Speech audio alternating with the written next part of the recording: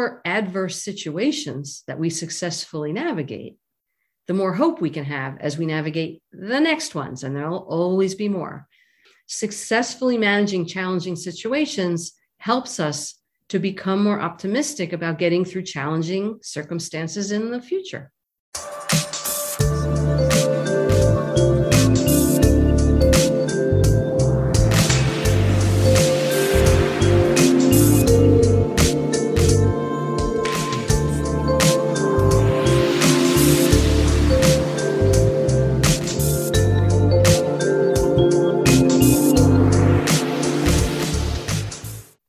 Hi, welcome to the Shrinks on Third, our psychology and social justice podcast. I'm psychologist Cindy Ariel. And I'm psychologist Julie Mayer. Come on in. Welcome. You know, Julie, things these days can seem really dire. Well, let's see.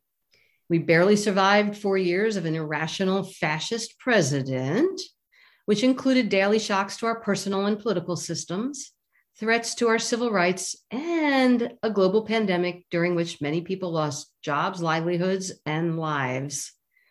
Climate change has been rapidly growing, and the effects are less deniable by the day when all over the country temperatures climb above 100 degrees.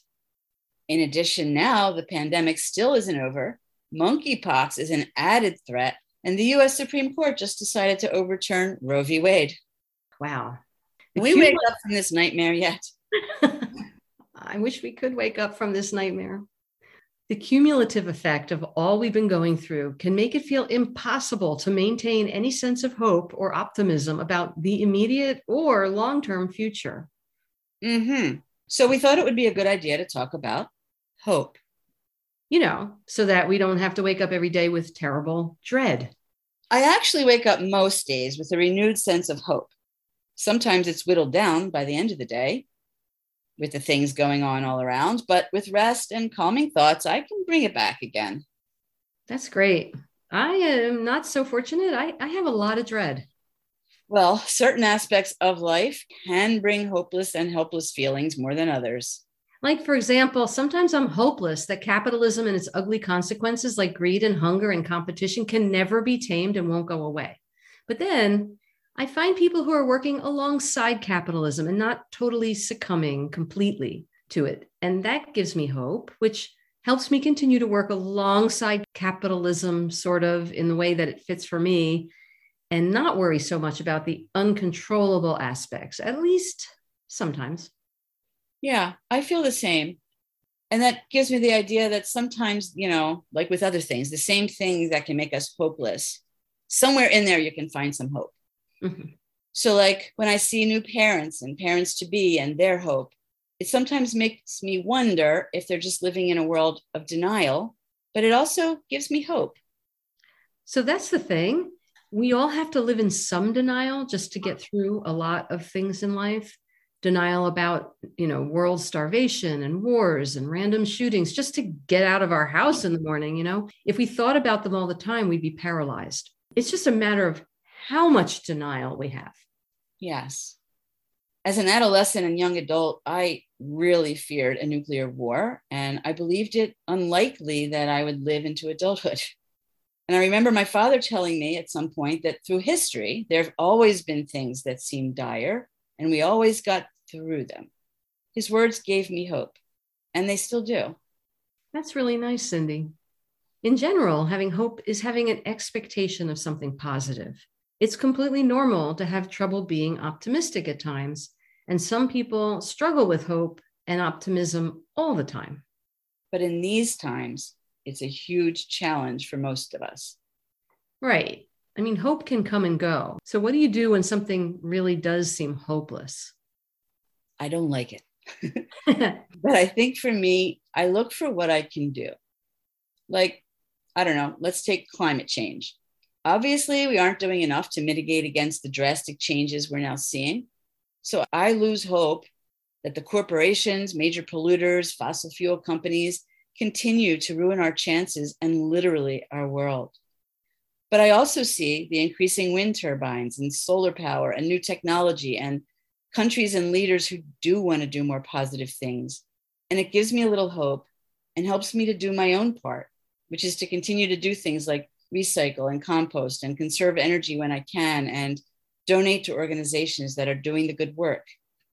Yeah, doing those things actually makes me feel better and more hopeful too.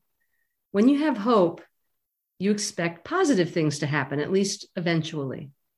So if we face difficult times with a sense that there's something we might be able to do about them, even if it's a little thing, or that they'll eventually pass, then we can get through them more easily. That's true. And it isn't about just being Pollyanna and acting as if, or telling people, oh, it's fine. We're going to be okay. Don't worry, be happy. It has to be real and authentic. These are real concerning issues. Yeah, especially for those with depression and anxiety who tend to lean toward pessimism, worry, hopelessness. It's really important to cultivate hope and resilience, even though it is difficult to do. Life is so multifaceted. It's important not to dwell on only the uncontrollable aspects of it. There will always be things beyond our control and things within our control. We have to focus on the things we can do, not what we cannot.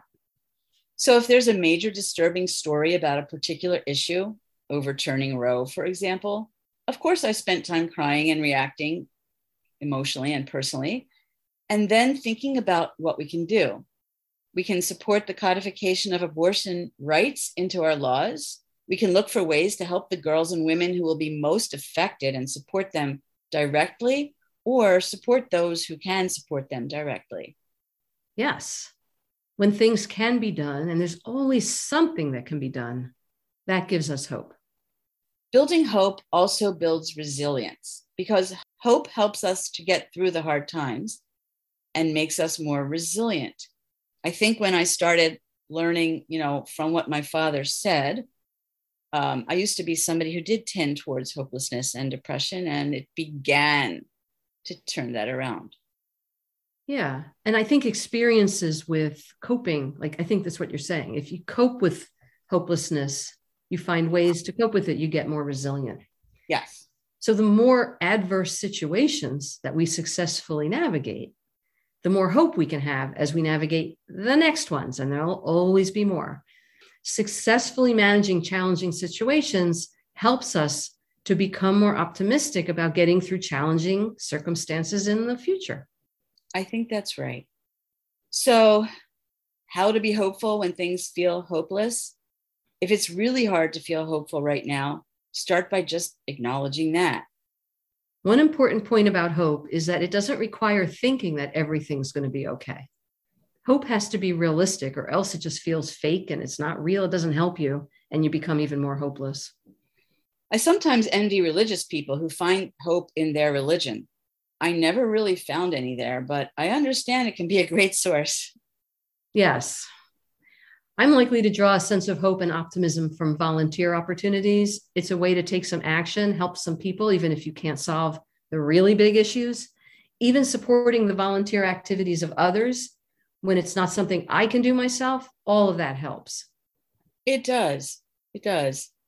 Finding hope sometimes involves identifying how you're feeling in the moment, thinking about how you'd rather be feeling, and then figuring out how to get from here to there. It might seem like too big of a leap, but sometimes just starting in that direction, even in a small way, can start to bring a glimmer of hope. Hope can sometimes be found in little tiny moments that you look forward to, or even when things are chaotic and out of control, you just really have to work on being mindful enough to notice them. I often have to remind people not to stop doing whatever it is they do that helps them to feel okay, even a little bit, even for a little while. That could be a shower, a nap, or a TV show. We start anywhere. Yeah. These small things are sometimes like the building blocks for highlighting times that feel more predictable, calmer, and even a little controlled, even on the hardest days. They're comforting, and comforting does counteract hopelessness for sure. I mean, sometimes you have to examine your beliefs and expectations and actually reframe them in order to find hope. That's one of the things we do as therapists with people all the time. Yes. Maybe some of your plans seem out of reach given all of the changes that we're presented with. For example, travel plans that you had before COVID, maybe they're canceled forever. but maybe not. Maybe it's just until there's a better time. Or maybe your plan to meet new friends at school was changed by having to meet online. But a lot of friendships still grew that way. And some people even began to prefer virtual classes or work environments. Right. They found benefits in it, even though initially it felt like a hardship. It might not go exactly the way you hoped, but it can still go. Or something unexpected happens and that turns out to be valuable. Absolutely. Most of us adapted and continue to adapt to our changing world. The point is, it wasn't 100% bad. And even if it was, there was and is hope that it won't last or that adaptations could eventually be made. Hoping for change is still hope. Yes. There's always some place that you can find control. And when you find control, you might find some hope, because hope often comes from taking action that helps us feel we can have a positive impact on negative aspects of life. That's exactly how I see it too, Cindy. When there's a very big problem for which you have very little control, you can still look for those places where an action you can take can help with even a small part of that issue. Taking some control could even include expanding your self-care routine so that you're nurturing yourself for a little more time each day. You might also want to find things that you can do outside yourself. There are many acts, both large and small, that can help you feel more hopeful in general or about a particular situation. Part of why we started this podcast to begin with was to build that sense of hope in ourselves and others. It offers us hope to see all the positive things so many people do. That's exactly right, Cindy. We were feeling kind of hopeless when the horrible guy was elected for president in 2016. And that's part of what motivated us to start this. Yes. Even as it gets tougher and tougher, these people are out there. Having met all those people that we interviewed early on in the podcast, it was really enlightening, because even when times are really tough, there are these people out there everywhere trying to control what they can and make things better. Yes, they are being the solution. You don't have to figure out the solution to all of society's problems to have hope. Figuring out any step you take to make an impact, however small, might help you cultivate more hopeful thoughts and behaviors that then lead to more of them. That's how I feel about composting. It's a smallish thing to do, but I do it kind of compulsively. And I feel really good that I can do my small part and do the right thing. It just feels good. Just because you can't do everything doesn't mean you can't do anything. It's important to acknowledge, like I said before, even just to yourself when you're having a hard time. Right.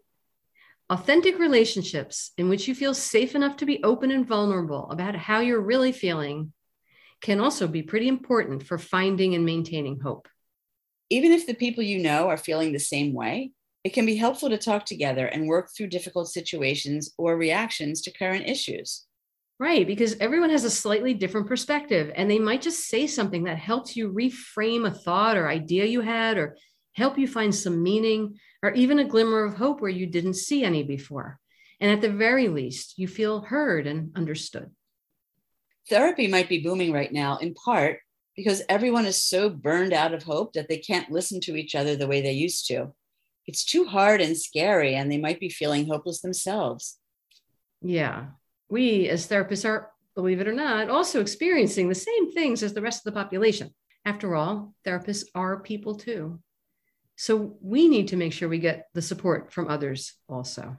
We do. And we do. And we also have tools and techniques, both professional and personal, that we've developed over time and that help us help others to have hope. Hope is always there. And if you need help finding it, reach out. Good luck. Thanks for listening today. You can find us at shrinksonthird.com and follow us on Twitter, Instagram, and Facebook at Shrinks on Third. Until next time, take care.